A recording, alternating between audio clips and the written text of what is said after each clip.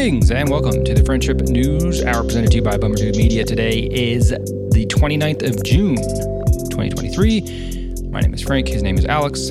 Sir, I think we've talked about how we've had similar upbringings and our parents, specifically our mothers, share a lot in common.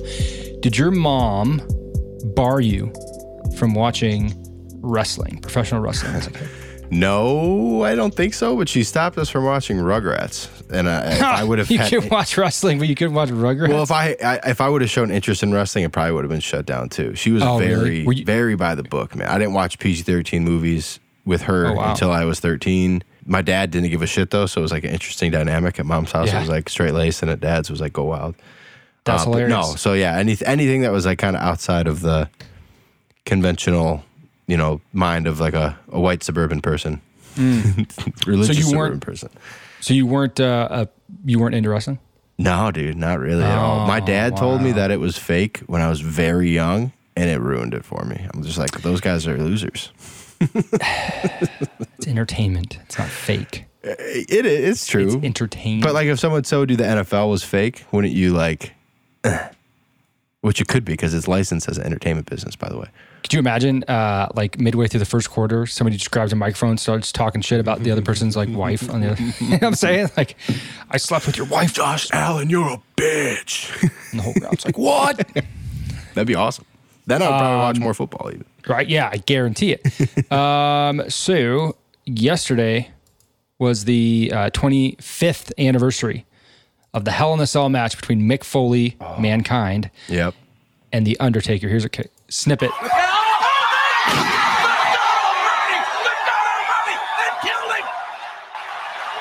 He just got thrown through a table from the top of a cage. It's pretty real. Oh my God. Let's go, let's witness. Unbelievable.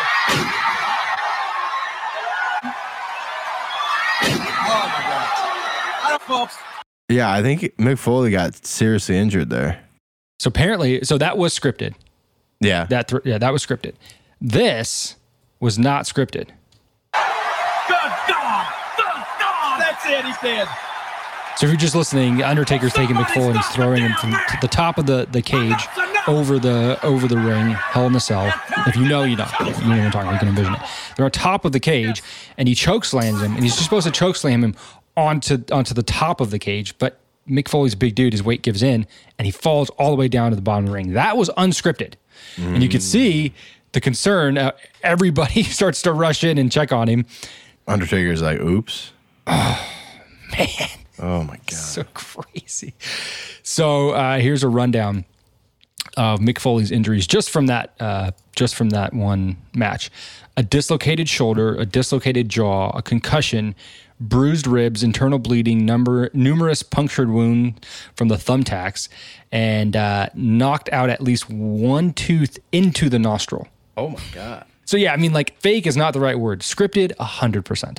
Yeah, right. Fake, I don't know, dude. Ask Mick Foley. I was enamored by it. I loved it so much. I was too young to realize that it was fake. And I guess people told me it was fake, but I loved it. The drama, everything. I was so into it. Yeah, I most kids were, dude. I know, like, it was, people would go nuts for it, bro. And Shane Gillis always makes some funny jokes too about like some special needs people, like that don't know it's fake. Like it's like like John Cena is like everything to them. Oh, and yeah. I always think that joke's so funny, but like actually thinking about it, like they probably do love the shit out of just all of that, like just that like child wonder that they may have. No doubt about it. It was something that was banned and I couldn't watch. Oh, it did get banned for you? Yeah, but like, I still watched it, but I wasn't supposed to watch it. The Simpsons, I wasn't supposed to watch Simpsons either. Oh yeah, couldn't watch The Simpsons. I wasn't allowed to watch the Rugrats. Well, Angela was too mean. Too far, sir. Yeah, I agree. Angela was too mean for my mom's taste. So Angelica? Yeah, she was a grade A bitch. Yeah, see, I don't even know her real name. That's how much I don't know. The Rugrats was cool. I loved the Rugrats. Yeah. I mean, So, yesterday somebody back in California had asked me if we're getting any of that smoke from the wildfires. And I was like, nope, no smoke here. That had all passed. Or so I thought. I had no idea that there were continuing wildfires in Canada. Woke up this morning, and it was smokier than shit outside. By you? Yeah, man. That's crazy. Dude, it is hammering us up here. It's insane. The air quality is terrible. Supposedly it was the worst in the entire U.S. and like ranking in the top like 5 in the world in Chicago. But basically, if you like look at the whole Lake Michigan area, right, it's all like in Chicago yesterday it was like 200. It got up to 256, and normal air pollution should be like 0 to like 50. Should be very low. Sure. We were getting hammered, bro. And literally since the first day it's come, my sinuses started going crazy. I've had a super sore throat. I'm like all congested and all fucked up. And you walk outside, it just smells like a fire. Really? It's nuts. And I look at these air pollution maps, and it's not up in Canada. Like the pollution, at least for this go around of fires or whatever it is, because I didn't know that they were like ongoing. I had heard about them in New York like a month ago. But it seems that they must be ongoing or another one started. But if you look in Wisconsin, Illinois, Indiana, the upper northwest corner of Ohio, and all of Michigan, basically, it's just a big red cloud. Yeah, if you look at, here's the map. And I don't even think this is active fires. This is just the fire weather. Interesting. Oh, here we go. Here's a map of, dude, so like all of Canada's on fire right now. Jesus. It looks like the highest concentration seems to be over like northern Quebec and even up into British Columbia. Mine basically just shows Midwest to the East Coast, like all of like Phillies or Pennsylvania, New York. I didn't even know Canada was capable of such disaster. And apparently they don't fight them like we do here as much. Yeah, there's Chicago. Dude, it literally looked like that all week here. Yeah, it looks like that right now. It's on my window. Real smoky. Crazy. Not good. You guys are probably more used to that than us, though, right? Because you guys deal with fires. Well, California for sure. Yeah. Yeah. Here's the Pirates beating the shit out of the Padres with a bunch of smoke going on in the background. Haha. Washington, D.C., very smoky. Manhattan, a little smoky, not as much as it was. Yeah, well, so it's so funny. Like, you never hear about this on the East Coast. It's always the West Coast. This has happened numerous times where we've had to miss weeks of school. Like, this is bad. What you're seeing right now and like what's going on in Chicago, when it happened in California, especially in San Diego, dude, it was like not what the air quality wasn't bad, but like you couldn't even see. It was just ash was falling from the sky and smoke abound. Like you went outside and it wasn't just smoky. It was just like engulfed in smoke. It was terrible. Everything smelled like smoke. It was bad. That's crazy. But like go figure, move across the damn country. Yeah. And then it follows you. Like just literally look at that. So all the West Coast, beautiful. Most of Canada, pretty good looking. But then you just get down into here. I feel like a weatherman right now. This is so fun. Upper Quebec is where the fires are. And then it looks like all the smoke is just funneling down into for whatever reason, like it's concentrating right there in the Midwest. Yeah. I don't know if the lakes, there's some kind of lake effect that like traps it here. Supposedly it's supposed to clear up. So like yesterday it was 250 here. And in Toledo, it was only like 110, and now that's kind of like starting to flip, it looks like. So I think it's moving out towards the ocean, hopefully. Can you zoom out a little bit and go to the West Coast? I just want to see if there's any fires going on there too. A little bit, just a little bit. Up in here. Up in the north, but nothing crazy. Yeah, that's unfortunate, man. Yeah, that is not great. But literally, I saw something that said going outside was like for longer than, I think it was 10 or 15 minutes, is like smoking a pack of cigarettes. And I went for a 3-mile run today, and so I think I smoked a couple packs of cigarettes on my run. The run balances out. You know what I'm saying? It was a tougher run, though. I'm not going to lie. Like, drink a glass of water. I don't know if it was like in my head or not, but like it felt like a tougher run. I believe that. With the air quality. I don't know if that would affect it at all. I believe that for sure. Here's what's crazy about that, though, is like these conditions, you need not only for it to be dry, but you need it to have been dry. Like wildfires don't happen if it's been dry for like a week and you've had consistent rain. So that tells me that there's not a ton of rain going on up there. It's though we've seen all spring and into summer here too, man. I mean, you were just here a couple weeks ago. It's the driest I've ever seen in the Midwest. It was dry, dude. Nuts. It rained yesterday for the first time in like 2 weeks, I think, honestly. That's crazy because it usually rains like once a week at least? Especially in the spring. It's springtime around here. It's muddy and gross and disgusting, and that was not the case this year. Well, that's a shame. I hope everyone's safe in Canada. That stuff is devastating, man. Your house catching on fire. We would hear all these stories about people getting to knock on their door 2 o'clock in the morning, 3 o'clock in the morning, bam, bam, bam, bam. You need to leave now. You do not have time to pick up any of your belongings. Get your kids, get your pets if you can. You need to get out of this house right now. Oh my God. Could you imagine? No, I can't, man. Dude, that'd be terrifying. Like, would you keep a bag? Do you keep a bag ready to go at all time just in case? You should, yeah. They advise you to. And like there's plenty of places in San Diego where you're never at risk of that stuff. It's more for people who live in the foothills, like northern, eastern San Diego County, eastern San Diego County, more on the outskirts of the county. If you're in the city, like it's kind of like a tornado warning in Toledo, right? Like you're probably safe if you're within the city. But you should keep it. Yeah, like definitely you should keep a fire preparedness bag. Keep your all the photos and keepsakes that you're not displaying. Keep those in something that is ready to go at a moment's notice. But even then, you're scrambling, you're going to forget something. And, God forbid you lose your house. Right. All that stuff's gone. Well, hopefully the people that live near Campi Flegrei volcano have those ready to go, because is that the one in Italy that's about to blow? Super volcano that they attribute to Pompeii wiping. .2. Let's yes, go. Dude.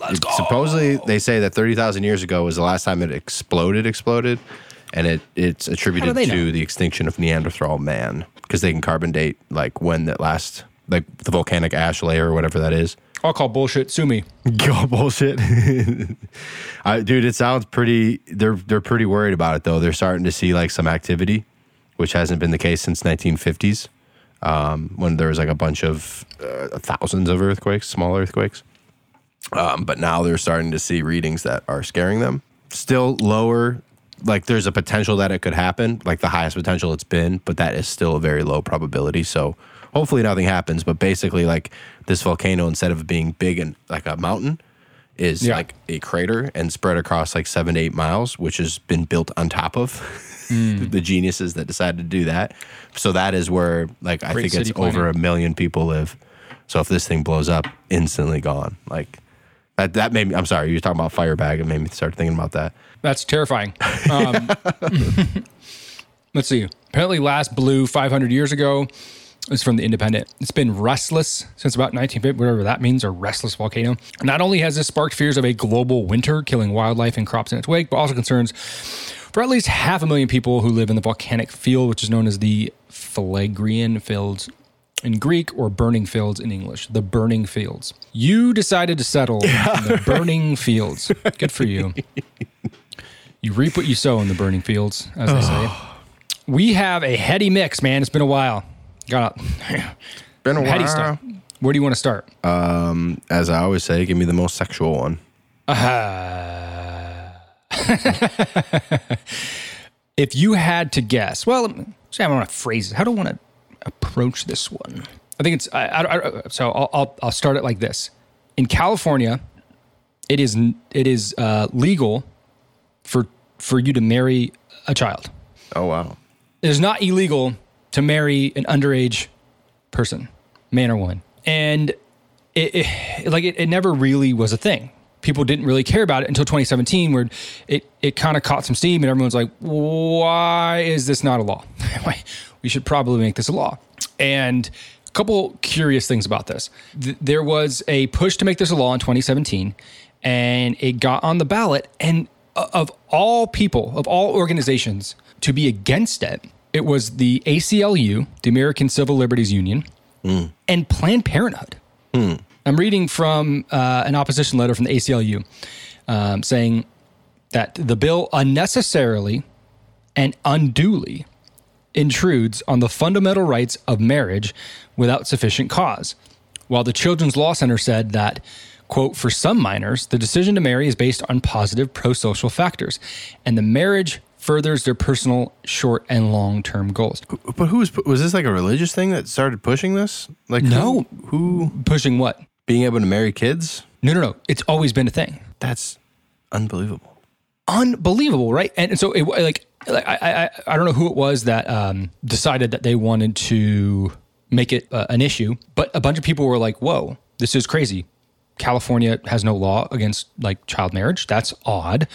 We should do that. And then of all people, the ACLU and Planned Parenthood.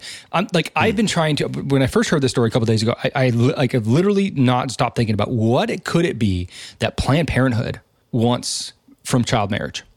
It's just so curious to me. Yeah, I can't even think of anything.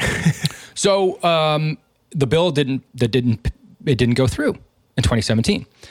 And so there was some sort of compromise, right? So, okay, this bill didn't go through. That's odd. But we've also not even checked for this. There's no numbers on it.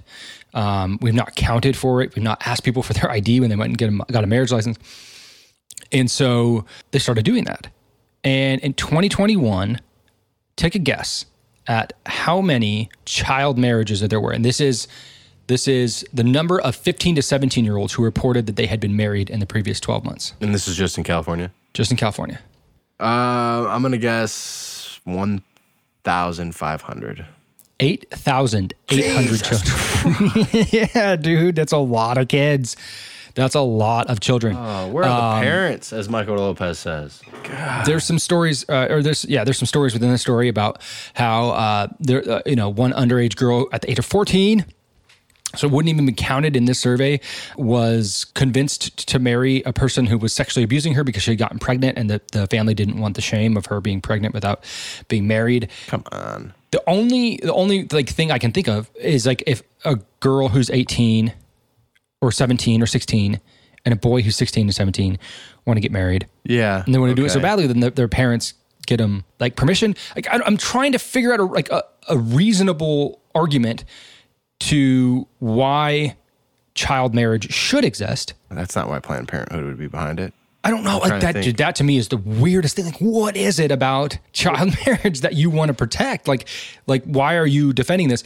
And there's no reason that I could think of to where it's yeah, maybe you want to do that, but you can wait till you're 18. You can wait these 3 years until you're 18, then do whatever you want. But until then, we're not going to let underage people get married. The fact that that's not the starting point is just beyond me. I really don't understand it. So, yeah. Almost 9,000 children getting married. Ew. Oh, I don't want that. Yeah. And just one state too. And just one state. Do you know how many states have this law? Because I know age of consent in a lot of states is 16. I know that. Yeah, there's only 8 states, including California, that don't have a law against when you can get married. So in May of this year, the state Senate unanimously passed the amended Senate Bill 404, which would make it a misdemeanor for any person to knowingly sanction a religious union or unauthorized secular union between a minor and another person. So that makes it against the law for a person to knowingly sanction a religious union or unauthorized secular union between a minor and another person. So you couldn't get married in a church to a minor, but you can go down to the courthouse and you can sign an official legal union document saying I'm married to this person legally as a legal union.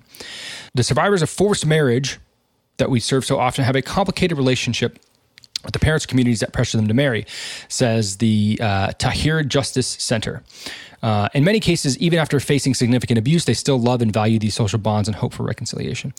I don't know, man. It's too odd. It's too out there. But I tell you what, man, it's California, and nothing is too out there for California. And that is evidenced by 3 bills that just passed the state Senate in California, and that have already been promised to be sworn in by Governor Gavin Newsom. And these state bills are Assembly Bills 665, 957, and 223, and they all have to do with gender-affirming care and the ability for young people to access this care or otherwise become the person that they think that they want to be.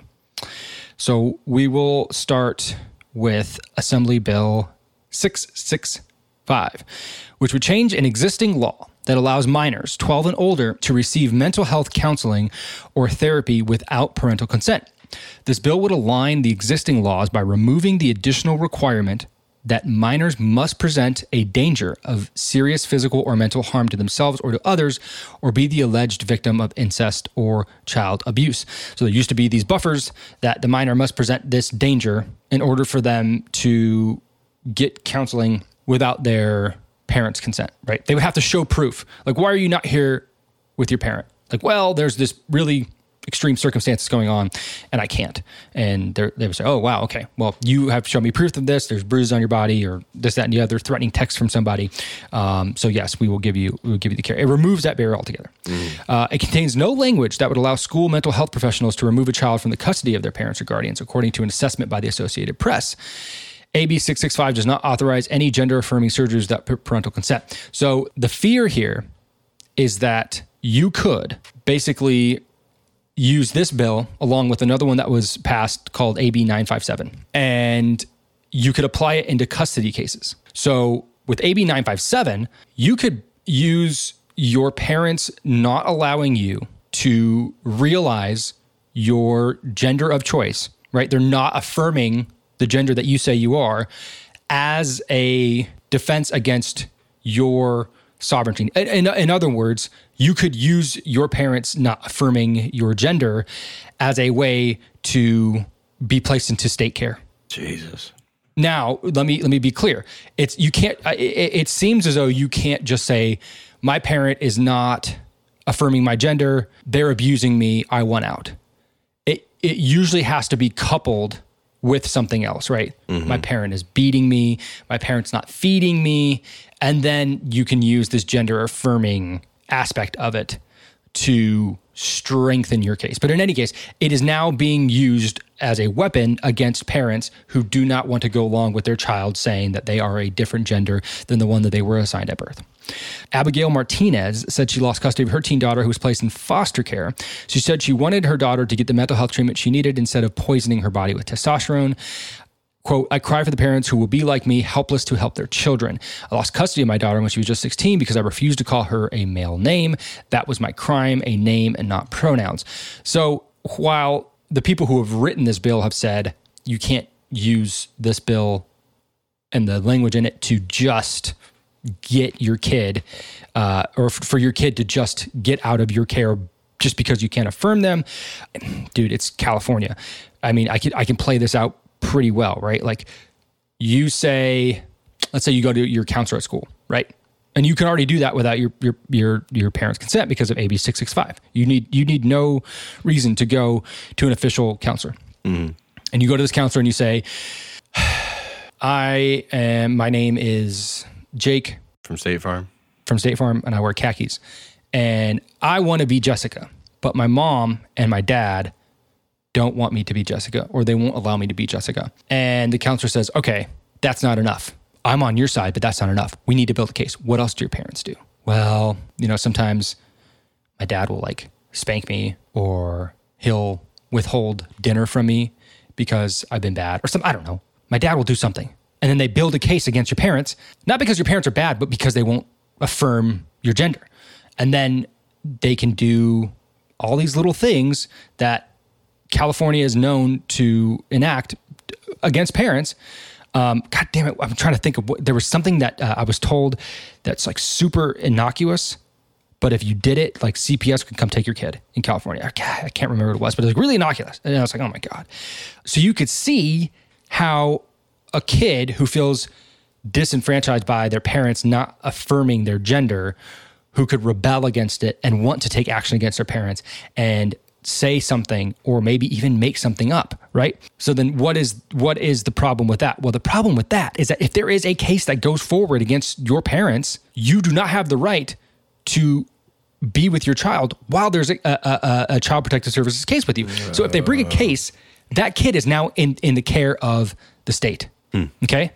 What is wrong with that? There was a bill passed in 2022 that was introduced by State Senator Scott Wiener that requires all foster parents to affirm LGBTQ and transitioning youth. You cannot be a foster parent in California if you refuse to affirm somebody's gender or sexual identity. Gotcha. So they're just going to, transplant them to a new family that's like more welcoming from their viewpoint, and correct. They're never going to want to leave, or probably. Yeah, until they reach the age of reason and they found out, oh, I fucked up bad here.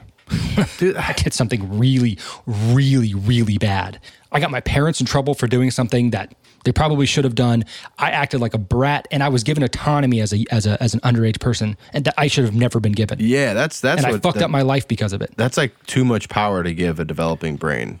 especially like a rebellious time like that. And I always talk about it. I've said this before. I think I was talking to Rager about it when he was on one of these weeks past. I think it's amazing to me that like as much as we see this like huge influx of like, oh, mental health, it's such a, it's such a big thing. We all got to talk about it and worry about it. And, it's all these things like, which is fine. We're opening up a discussion about it. Like, it's great. It's not something that should be ignored. I'm on board with that. When it comes to depression, it seems like everyone's on the same page. But when it comes to something like this, like when you think you're something you're not, sure, I get, yes, there's got to be people that are actually like medically, clinically diagnosed as that. I would guess it's a very small number. There's a lot of people that I think like cross into the boundaries of mental health and whatever it is. I'm not a psychologist. I don't fucking know. But like thinking you're something that you're not, that to a degree is some kind of poor mental health to me. And it's like, I don't understand why when we look at depression and all these other things, it's like, so let's talk about it. Let's get people treated. Let's medicate them and do all these things. But then when we look at something else, when you're basically like, I'm a cat, I'm a dog, I'm a black man. No, you're not. You're just not. And like, there's a deeper problem there. But like in that case, we like welcome it. And it's almost like if we were like encouraging suicide when you're depressed. Yeah. It doesn't make any sense to me. And I'm not saying you're fucking crazy if you're trans. I'm not saying that, but like, I think there's a discussion to be had. And I think there is something there that like is telling you you're something that you're not. And that would start mentally. Right. But well, and okay. So like, I think that's a good starting conversation about the whole situation. It's all very new. There's not a whole lot of like really good data that says like, hey, if we give children, even if we give like somebody who's 18 or 19 or 20, even, hormones and allow them to change their body, like, what does that mean? There's a lot of suicide within this group. Why is that? Is that because they're not being accepted? Is that because their rights are being,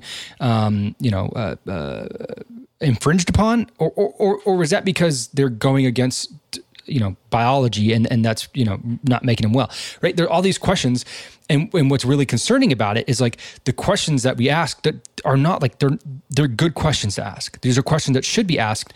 Instead, we're pushing forward with children. And it's almost like you're going against the parents and you're saying like, if you're a parent that does this, now this is tantamount to abuse. This is the same thing as if you were to strike your child or if you were to withhold, feeding your child or abusing your child. This is tantamount to abuse that you're not allowing them to affirm their gender. And we don't even know what affirming your gender is or does or what have you. We're just saying it. I think at its best, it's dangerous. At best, it's dangerous. And there's one more aspect to this whole story before, I want to make sure I wrap this up. There was one more bill, Assembly Bill 223. Assembly Bill 223 would seal petitions and related paperwork to change gender or sex identifiers for anyone younger than 18.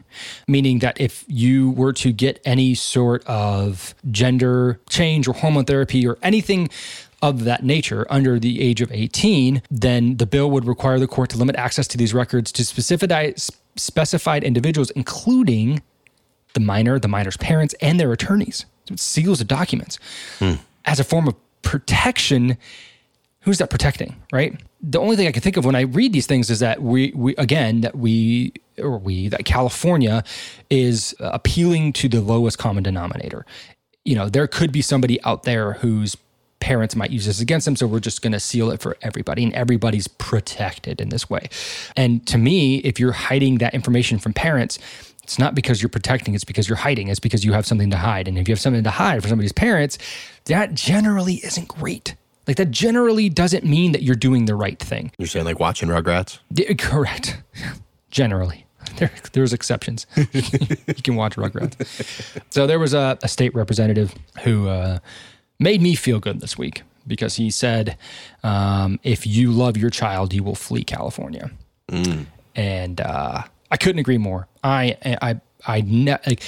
This makes me never want to go back to California. This makes me never want to put any of my children in this vortex that might sweep them up and get them confused and have them question as a kid their identity as a person and wonder if they're a boy or a girl, and then take it to the next level. It almost seems too crazy to be true, but It's all there. If you have any questions about it, you can read these bills. It's out there for everybody. I'm making none of this up. And I will say it one more time, Assembly Bill 665, 957, and 223. Look them up and read them. Pretty damn crazy. And other legal news, just today, a very monumental ruling in the Supreme Court.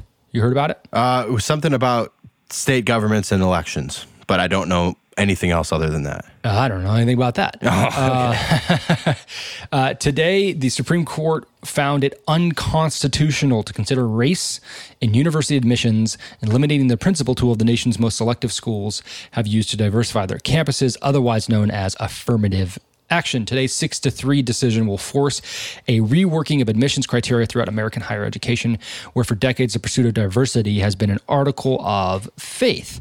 This is Chief Justice John Roberts, who wrote for the consenting opinion, eliminating racial discrimination means eliminating all of it. The student must be treated based on his or her experience as an individual, not on the basis of race. Many universities have for too long done just the opposite. I will read you now from the dissent of Ketanji Brown Jackson, and she writes, with let them eat cake obliviousness today, the majority pulls the ripcord and announces colorblindness for all by legal fiat. But deeming race irrelevant in law does not make it so in life. And having so detached itself from this country's actual past and present experiences, the court has now been lured into interfering with the crucial work that UNC, University of Northern Carolina, and other institutions of higher learning are doing to solve America's real-world problems. No one benefits from ignorance. Although formal race-linked legal barriers are gone, race still matters in the lived experiences of all Americans in innumerable ways, and today's ruling makes things worse, not better. The best that can be said of the majority's perspective is that it proceeds from the hope that preventing consideration of race will end racism. So I think there's some truth in that, although I will say I don't know that the motivation here is to end racism. I think that the advent and implementation of affirmative action didn't reduce racism. It just created different racism. You know what I mean? Like it wasn't that racism was gone or that we were trying to prevent it. It just means that racism took a new form. And then what form would that take?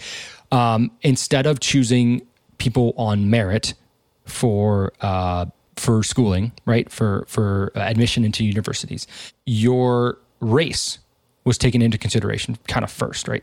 So this is from Fisher King on Twitter. He says, in 2003, when Supreme Court of the United States split the baby on affirmative action, allowing race to be a factor, I was friendly with a dean at a large state university.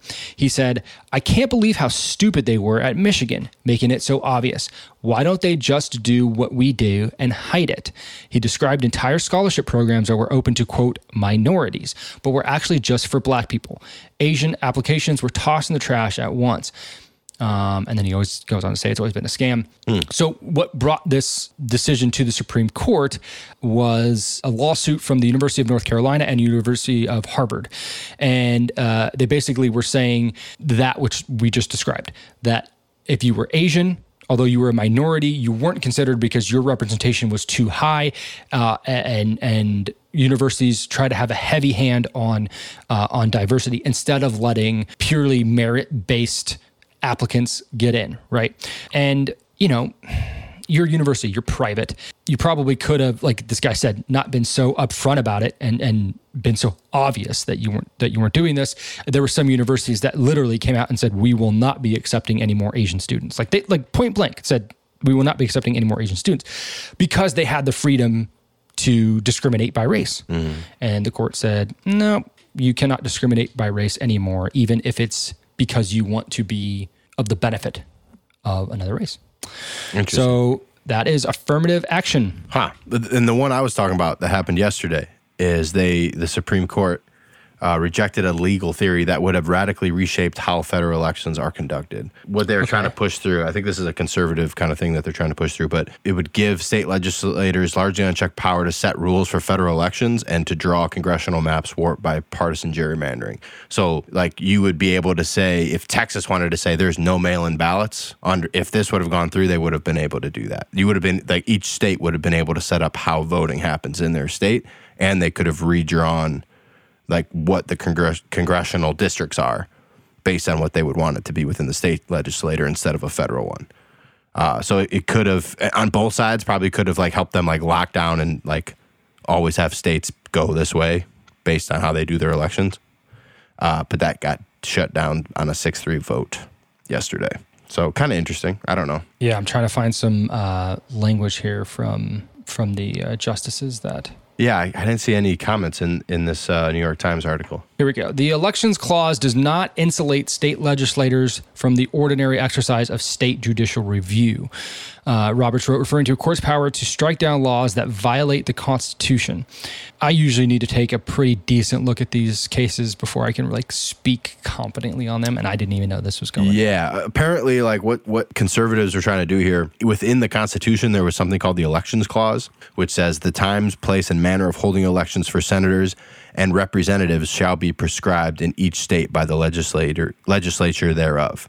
So they were trying to use that, which basically calls out senators and representatives as a way to basically, like for presidential elections, like extend that to a federal thing outside of the state. I see. So federalized elections or non-federalized? Non-federalized elections. Now, right now, as it stands, and after this was shut down, the U.S. Supreme Court has like the ultimate say if there's any fuckery within like an election or with results or anything like that.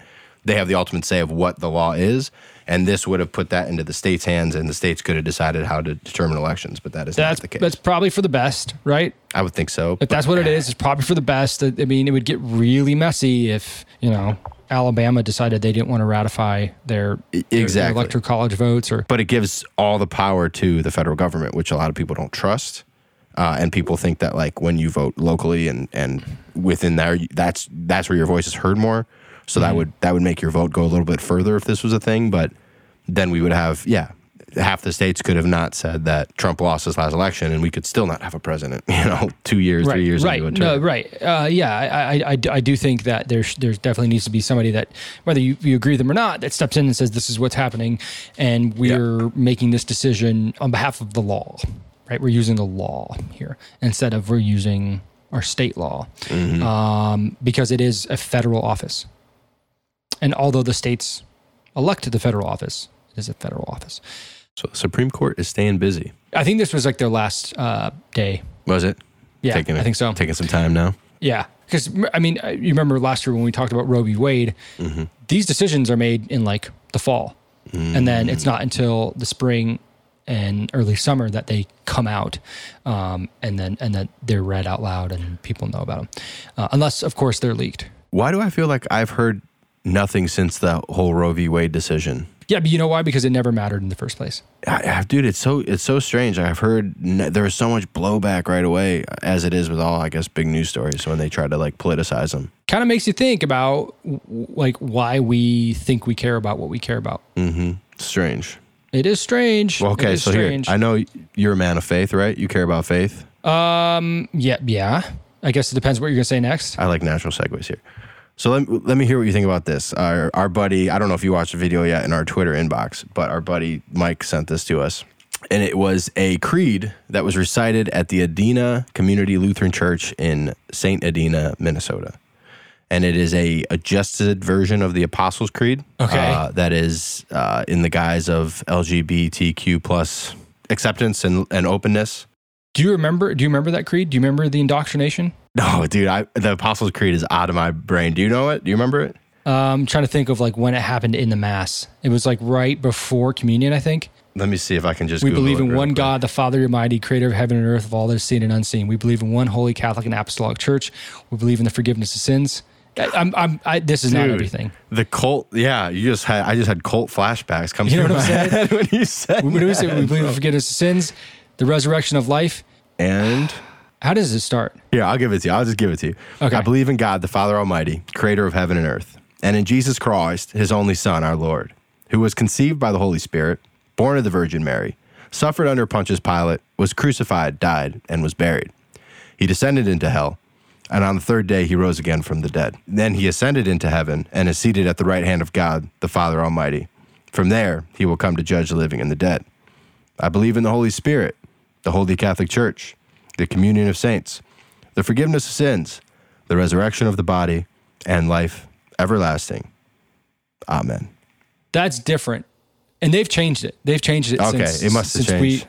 Yeah, they've changed a lot of it. And I think that's a different group. Anyways, we're off track. Okay, so this must be the most recent one because, some of that did seem a little different. But this is straight from United States Conference of Catholic Bishops. So that is what's said today, at least in church. I haven't been to a mass in 15 years, so I couldn't tell you what it was the last time I was there. But so this new one, there's an adjusted one. And it's getting a lot of pushback from Christians, especially. But Catholics, I guess, all around, because this was a Lutheran church. So here's the creed. I'm going to read it to you. Okay. I believe in the non-binary God, whose pronouns are plural. I believe in Jesus Christ, their child, who wore a fabulous tunic and had 2 dads and saw everyone as a sibling child of God. I believe in the rainbow spirit, who shatters our image of one white light and refracts it into a rainbow of gorgeous diversity. I believe in the church of everyday saints as numerous, creative, and resilient as patches on the AIDS quilt, whose feet are grounded in mud and whose eyes gaze at the stars in wonder. I believe in the calling to each of us that love is love. So, beloved, let us love. I believe, glorious God, help my unbelief. Amen. So it's a little different. Oh, that's something. I mean, it sounds like a joke. Honestly, it sounds like a troll. It's not though, man. It's not. It was penned in 2021 by Reverend Rachel Small Stokes. Small Strokes? Rachel Small Stokes. Did I say Strokes? I'm sorry. She's a pastor of a Emmanuel United Church of Christ in Louisville, Kentucky. A number of Christian leaders, other conservatives, were very quick to voice their distaste for this newly modified version of an ancient liturgical mainstay. So that is just some news I saw. I think it's it kind of goes in line a little bit with the whole thing that was going on with the Dodgers and those people and how they're kind of trying to reimagine the faith. I don't really give a shit because I'm not religious, but I figured I'd ask somebody who was, like, what they think about that and like how do you merge these two worlds? Because I mean, it's obviously a thing. It's not like just going to go away. And a lot of people in that community are going to be religious or want to be religious or accepted into that family. Yeah, it's so funny that you say this. I literally just had like one of the deepest conversations of my life with Jacqueline last night about this stuff. Really? Yeah. And she was like, yeah, like I just want the church and I want them to be cool with gays. That's all I want. And I was like, yeah, well, I was like, yeah, fine. Mm-hmm. But like to me, when I hear that, like I think that what comes to mind is this, what you just read to me. You know what I mean? Yeah.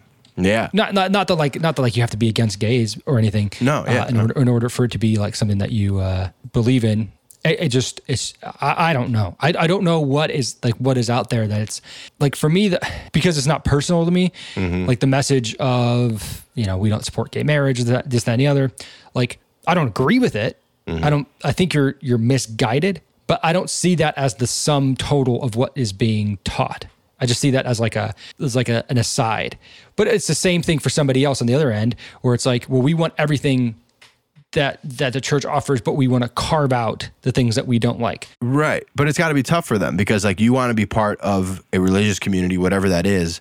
If you're looking at like a Catholic one, especially with as stringent as they are, like they don't want you to be a part of that, I guess, but you still want to have like some kind of faith in your life. But like their laws basically say like, you're a sin to a point?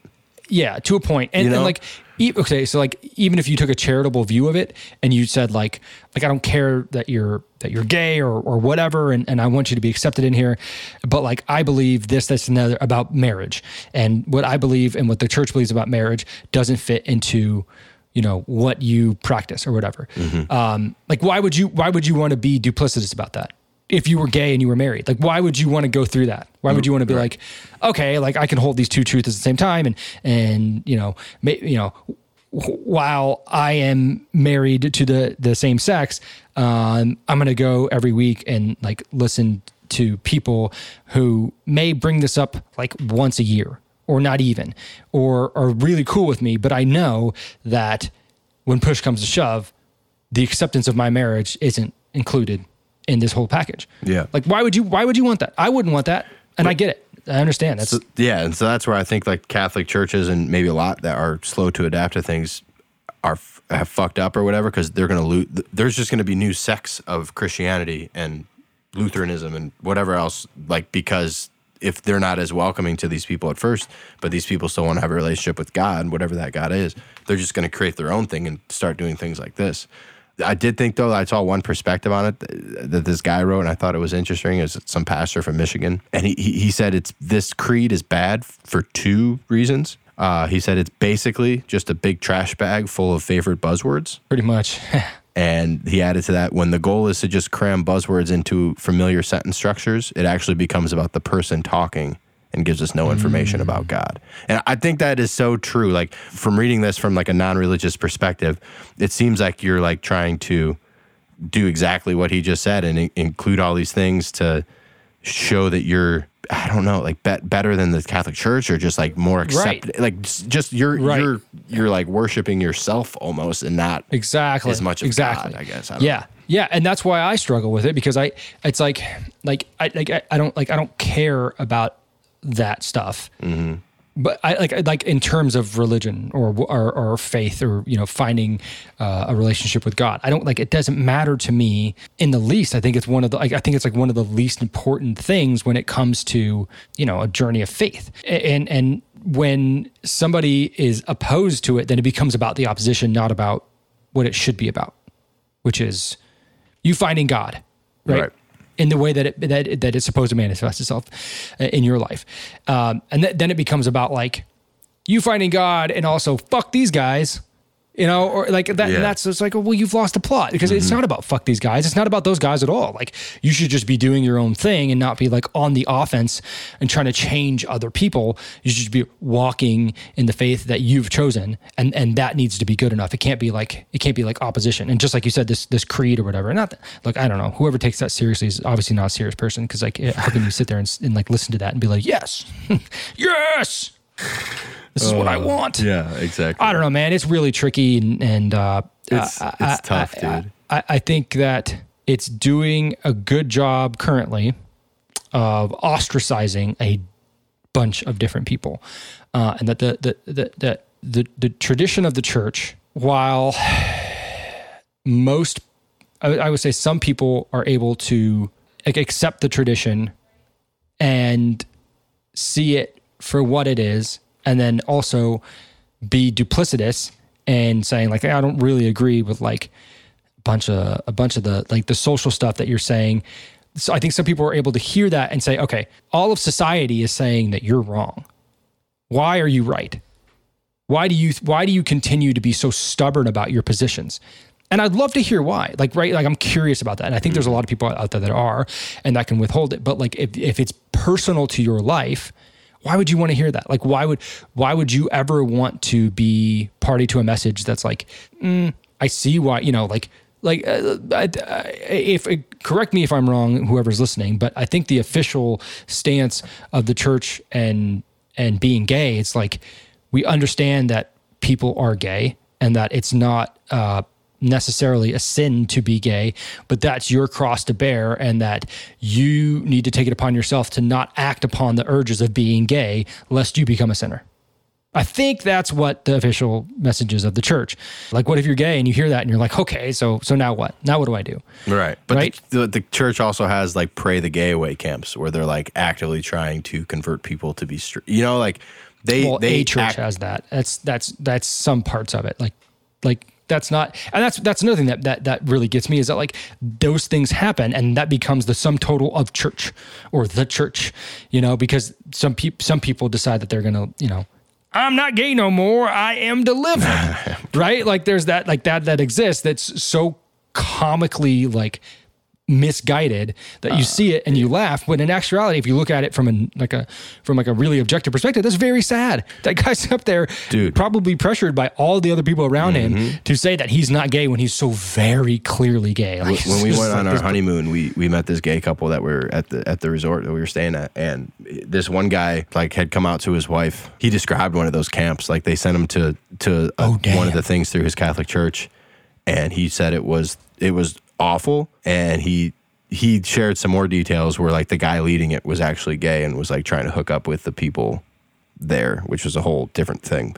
But just he described like what they were doing to them and like the things they were trying to like brainwash them to like be into women again and all this other stuff. And he's like, it was all just bullshit, man. He's like, you can't like change that about yourself. Like I don't know if I wouldn't say that I would say that 100% of people are born that way. I think like life experience can affect you to like change. I think it's probably like a 50-50 or 60-40 split.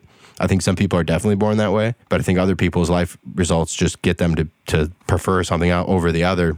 But I feel like once you've made that decision, if you want to call it a decision, or once your mindset is that way, I don't think you can use God to like change that. I really don't. I think it's a weird way to try to approach that whole thing. Yeah, I mean, and at the end of the day, right? Like these are all this is all man-made. Exactly, 100%. Right. This isn't. It's man-made with the message that it's ordained, and that this is canon, right? This is law. That what is said here is said here, and like it's also tricky because if you are deep into that faith, right? Like that idea of almost everything else exists in reality. Like you can find truth in almost every story in the Bible that reaches out to present day. Mm-hmm. And you can say like, well, this is true because it's true throughout time and it transcends time. And that this is true yesterday, it was true 2,000 years ago, and it's true today. And like now we're at this like social split where everybody's willing to throw the baby out with the bathwater when it comes to church, because it's now very socially acceptable that you can be gay and like live a life. And like, thank God, right? Like it's taken all this time, but now it's no longer a taboo. You can come out and you can be like, I'm gay. And everyone's be like, oh, okay. Yeah, you want to get lunch? And like what a great place to be at, except if you're a part of a very strict religion with very strict traditions, because then it's not like, okay, it's like, well, are you sure? Maybe you're saying that, but the Bible teaches this or the church teaches that. And then automatically like, okay, well, if that's a part of what you believe in, even if it's only a small part, I want nothing to do with all of it. Yeah. I think that's a mistake. Mm-hmm. I think that's a mistake on both parts. And there needs to be something, right, that bridges that, because everybody deserves salvation, no matter who you love. You deserve the ability to feel like you've been forgiven. Getting all sentimental on me, Frank? I mean, it's true. Like who you love and how you decide to express that love, it doesn't need to be agreed upon by everybody, but it doesn't mean that you're exempt from salvation, right? Like you're exempt from the one thing that we all need more of, which is forgiveness.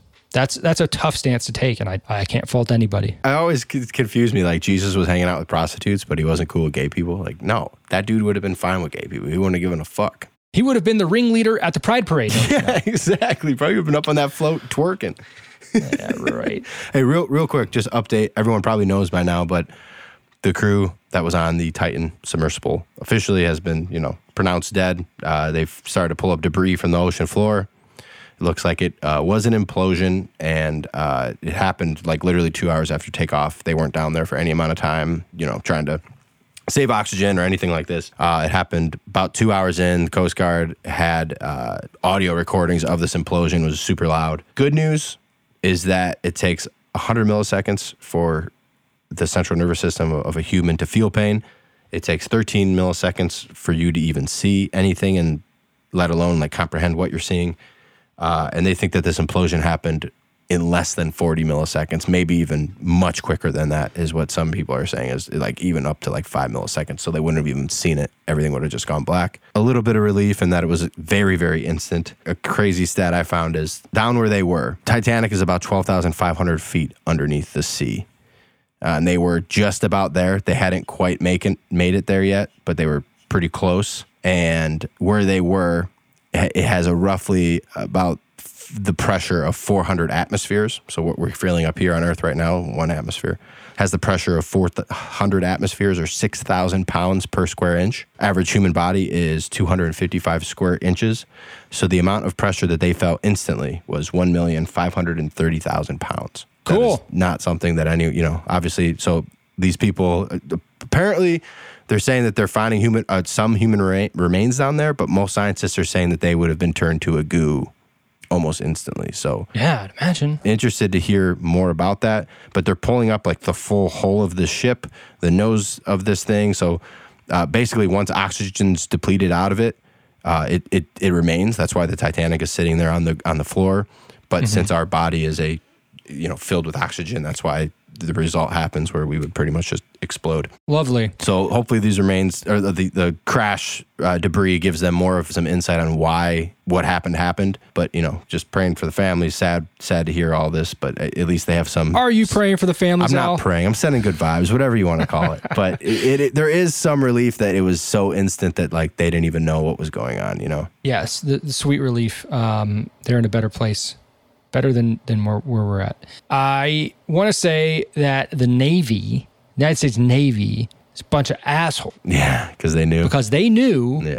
The Sunday before the oxygen ran out, that this thing had imploded on itself because they heard it and they didn't say anything because it was, quote, not definitive. So they let millions and millions and millions of dollars go to waste for people on some really dumb rescue mission to go try and find this thing. Mm-hmm. And people were sitting at home like calculating how much air they might have left, and they had been dead for days.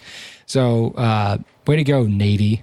Assholes. Yeah, man. This is the biggest dick move, I think, in the history of the Navy. That's not true. They've done a lot of crazy shit. But like, come on, man, really? You're going to let everybody the families have hope? Like, they're dead. Right. Well, and apparently there's a community of these people that do these deep sea diving submersible adventures. James Cameron is like somewhat of their ringleader, as he's like one of the most famous people.